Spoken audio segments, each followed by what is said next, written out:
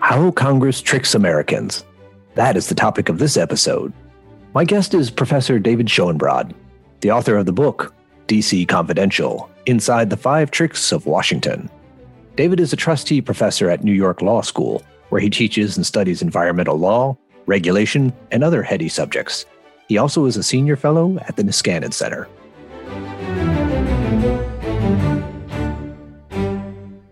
David, welcome to the program. I look forward to our conversation. The title of your latest book is D.C. Confidential, Inside the 5 Tricks of Washington. This is a book first and foremost about Congress. What prompted you to write this book? Was it concern about the state of Congress or something else? I am alarmed that both parties in Congress have in recent decades adopted ways to legislate that allow its members to evade responsibility for what they have government do to us, their constituents. And that undermines democracy, and it sows distrust of government, and it makes voters feel desperate. And we see the desperation all around us. Yes, most certainly. The public approval ratings, as recorded by Gallup over the past 20 years, are at historic abysmal lows in terms of approval of Congress. Now, you're also the author of the classic 1993 text, Power Without Responsibility, How Congress Abuses the People Through Delegation. How does your new book relate to that book? Power Without Responsibility is about just one way that Congress evades responsibility, by delegating to agencies the lawmaking power that the Constitution assigns exclusively to Congress. D.C. Confidential is about delegation and the other important ways that Congress evades responsibility. Also, Power Without Responsibility sought a solution in having the Supreme Court hold such delegations to be unconstitutional. D.C. Confidential, in contrast, shows how voters could force Congress to stop the nonsense. All right, so you move from a third branch approach to solving things into a first branch approach. So let's talk about the first branch. Let's talk about Congress and tricks. You identify 5 different tricks in the book. And before we discuss any of those particular tricks, let me ask, what do these 5 tricks have in common? And what makes them so problematic from a governance perspective?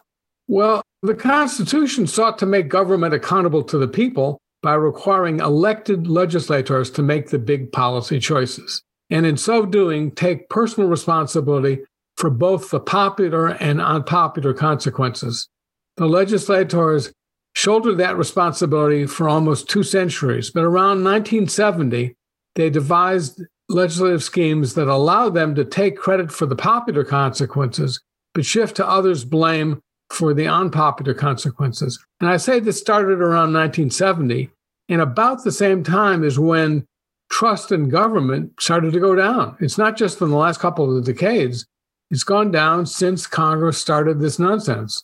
As mentioned, the book lays out 5 tricks that Congress engages in. I want to limit our discussion to 2 of them, both in the interest of time and because I want listeners to read about the other 3 in your book.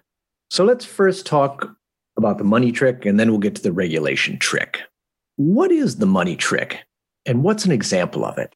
Well, the Constitution assigns Congress exclusive responsibility for authorizing spending and imposing taxes. It did not, however, require Congress to impose taxes sufficient to pay for its spending every year.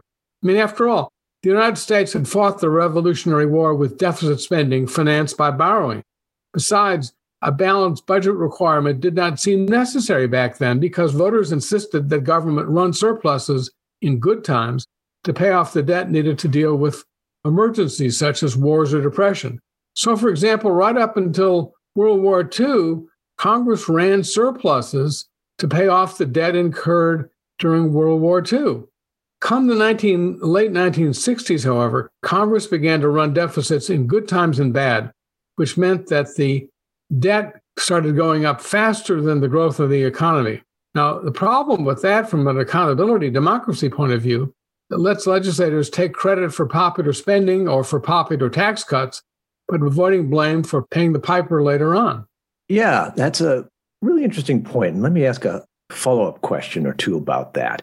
You know, Congress has always had the power to borrow money, basically, to run a deficit and to run a multi-year deficit or debt. But there was this long-standing habit of paying that down. And that has disappeared. Deficits and the debt have become perennial. So it's not about the constitutional powers. Those haven't really changed, but it's, as you say, the structure of the policy. For our listeners, could you point to a policy that exemplifies this problem of providing lots of benefits right now, but refusing to pay for them? Social Security is an example. I mean, the spending that people are depending upon getting in the future by way of benefits is not matched by the income that the program brings in. In contrast, when the program was adopted in 1935, Congress and President Franklin Roosevelt built into the program taxes sufficient to pay for the Social Security benefits then and in the future. It was like buying private insurance. Here, however, it's like Congress's Santa Claus. Here, you got a present. You don't have to pay for it. Isn't that great?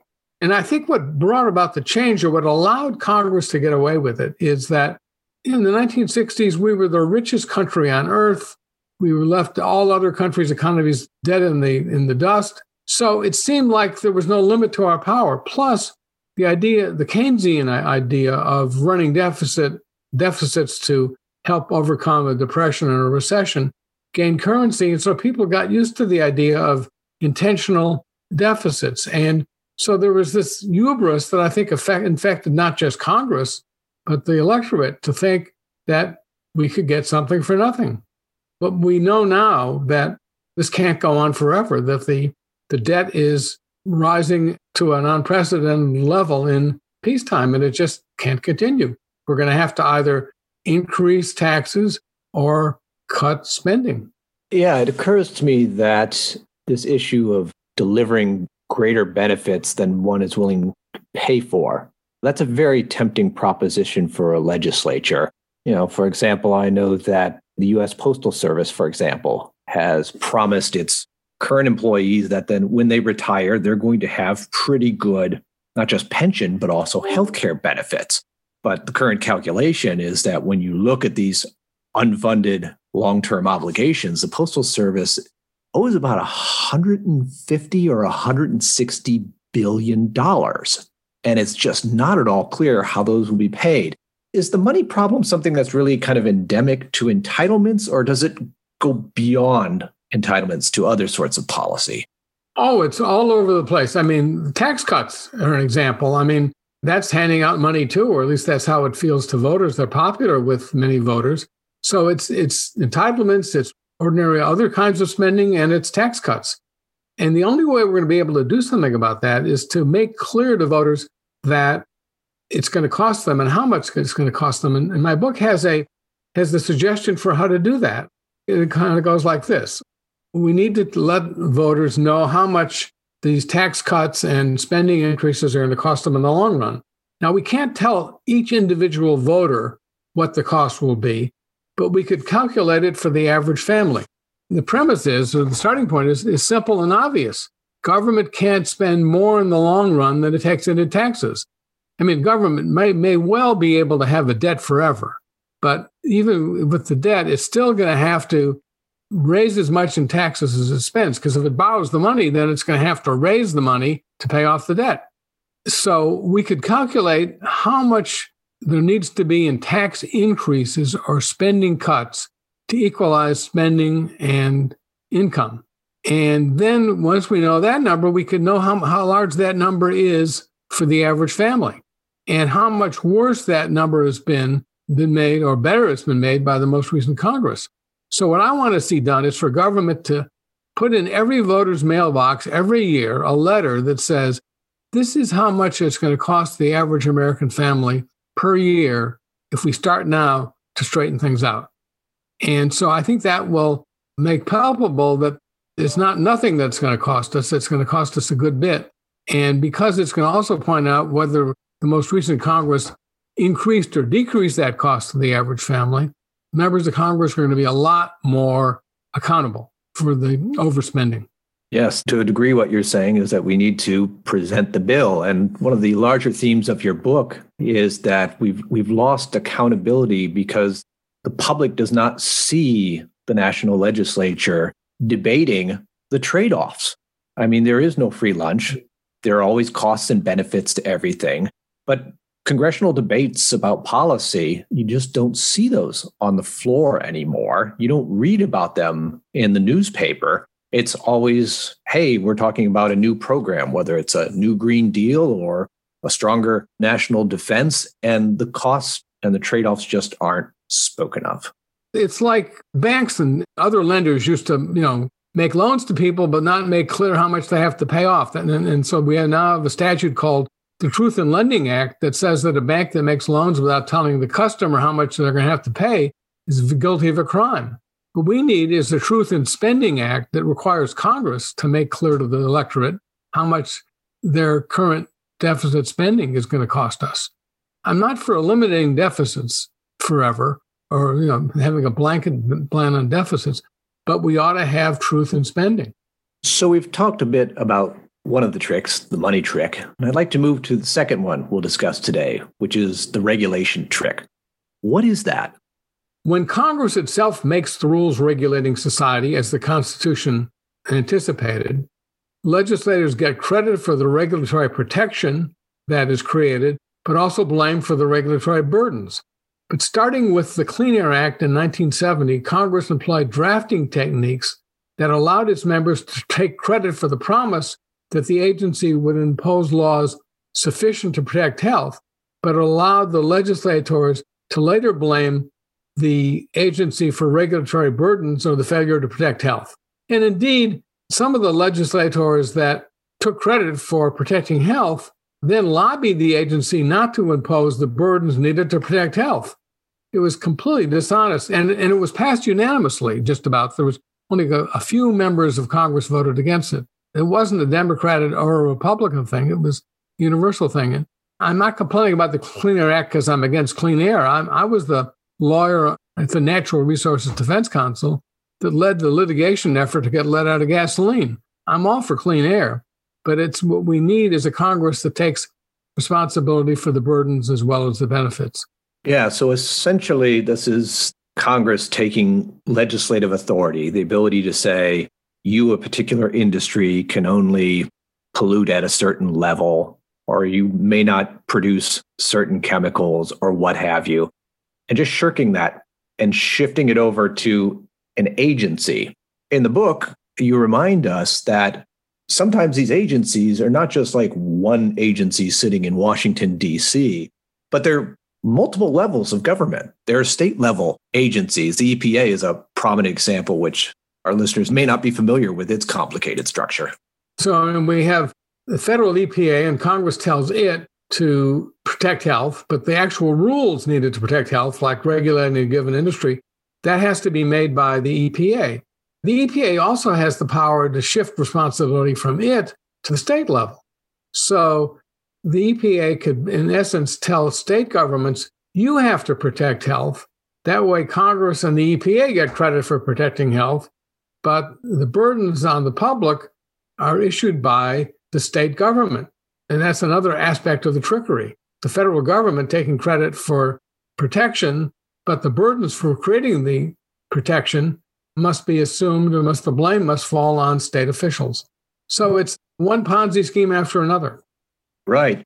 A legislature can claim we passed a statute to do something wonderful, but the actual responsibility to make that happen, all the specifics have to be ironed out by someone else. And it also appears to be the case that by breaking this responsibility up, by having decisions not made by Congress, but by an agency, and then the agency subcontracting to a degree to states or others, you're also creating more venues for folks to lobby against the statute. Is that right? That's true. And even worse than that is it creates polarization. If Congress could legislate to protect health, so to speak, but leave the blame for the burdens needed to achieve that to others, then there's no reason why Congress shouldn't be 100% for protecting health. We want to protect the health of children. And that's what the Democrats now, in this day and age, tend to say. And then the Republicans say, well, I'm against having regulation interfere with jobs. So I'm for a statute that's going to stop any impact on jobs. And so we end up with polarization. But if Congress had a vote on the actual rules, how much is industry X going to cut its pollution, then there would necessarily have to be balance, because the Democrats don't want to vote for something that's going to kill a lot of jobs, and the Republicans don't want to vote against something that is going to leave a lot of people injured by the pollution. So Congress taking responsibility leads to balance, whereas these tricks lead to polarization and then ultimately gridlock. And so no wonder voters distrust government. It's a charade, the way it works now. As you note in the book, legislators have been using these tricks for many decades. What can be done to stop Congress from continuing to engage in this blame-shifting behavior, which obscures accountability? Yeah, well, I agree. Congress has been doing this for a long time. I date this really to the late 60s and the early 70s. But it can be changed. And I have a proposed statute that I discuss in the book called the Honest Deal Act. Not the New Deal, the Honest Deal. And it would force the credit and the blame to fall on Congress. And it's not unthinkable that it could be done. I mean, there are forwards to the book by Governor Howard Dean, former chairman of the Democratic National Committee, and Mike Lee, a prominent Republican senator. The Honest Deal Act is not for the agenda of the left or the agenda of the right. It's for an honest government. And so in the book, I lay out the demands that I would like to see people make to require Congress to once again shoulder the responsibility that it shouldered for the first 180 years of our republic. Yeah, and I think an important aspect of what you propose is that it's policy neutral. It's not pushing policies that benefit one side or another or one group of stakeholders or another, but it's really about first branch of government and its legislative authority and how that legislative authority gets used in a way to kind of revive the feedback mechanism that's kind of been lost between the elected officials and those who elect them. Exactly. Professor David Schonbrod, thank you so much for talking with us about your book, DC Confidential, The 5 Tricks of Washington. It was a pleasure.